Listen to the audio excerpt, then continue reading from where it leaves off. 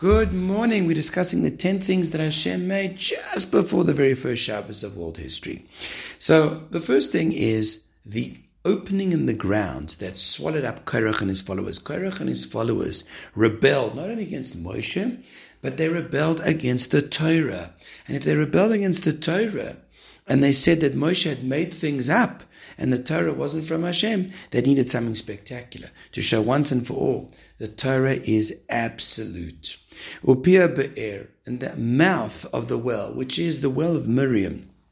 Now, this was a special miracle that Hashem did, that throughout the time of the desert, Hashem made an incredible source of water for us, which was a rock that was like a sieve, and out of it came water, and came water for all the tribes. Says the Chidah that the actual water from this well could taste like any drink that you wanted.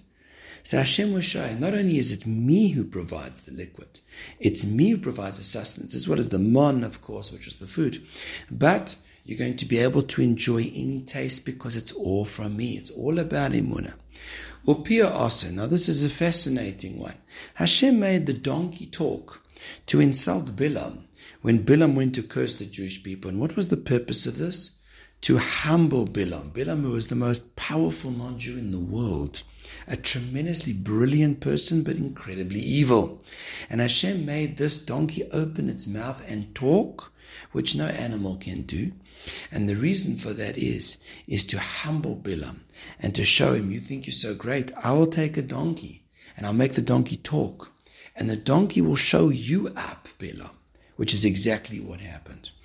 HaKadosh Baruch Hu, in his kindness, does these things to demonstrate principles to us, important principles. First of all, the Torah is forever, unchangeable, never to be changed, added to at all.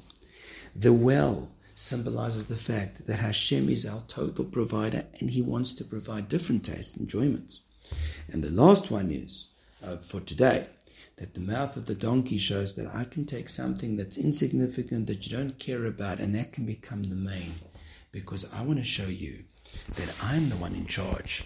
And it is incumbent upon you to realize that and to humble yourself. Have a wonderful day.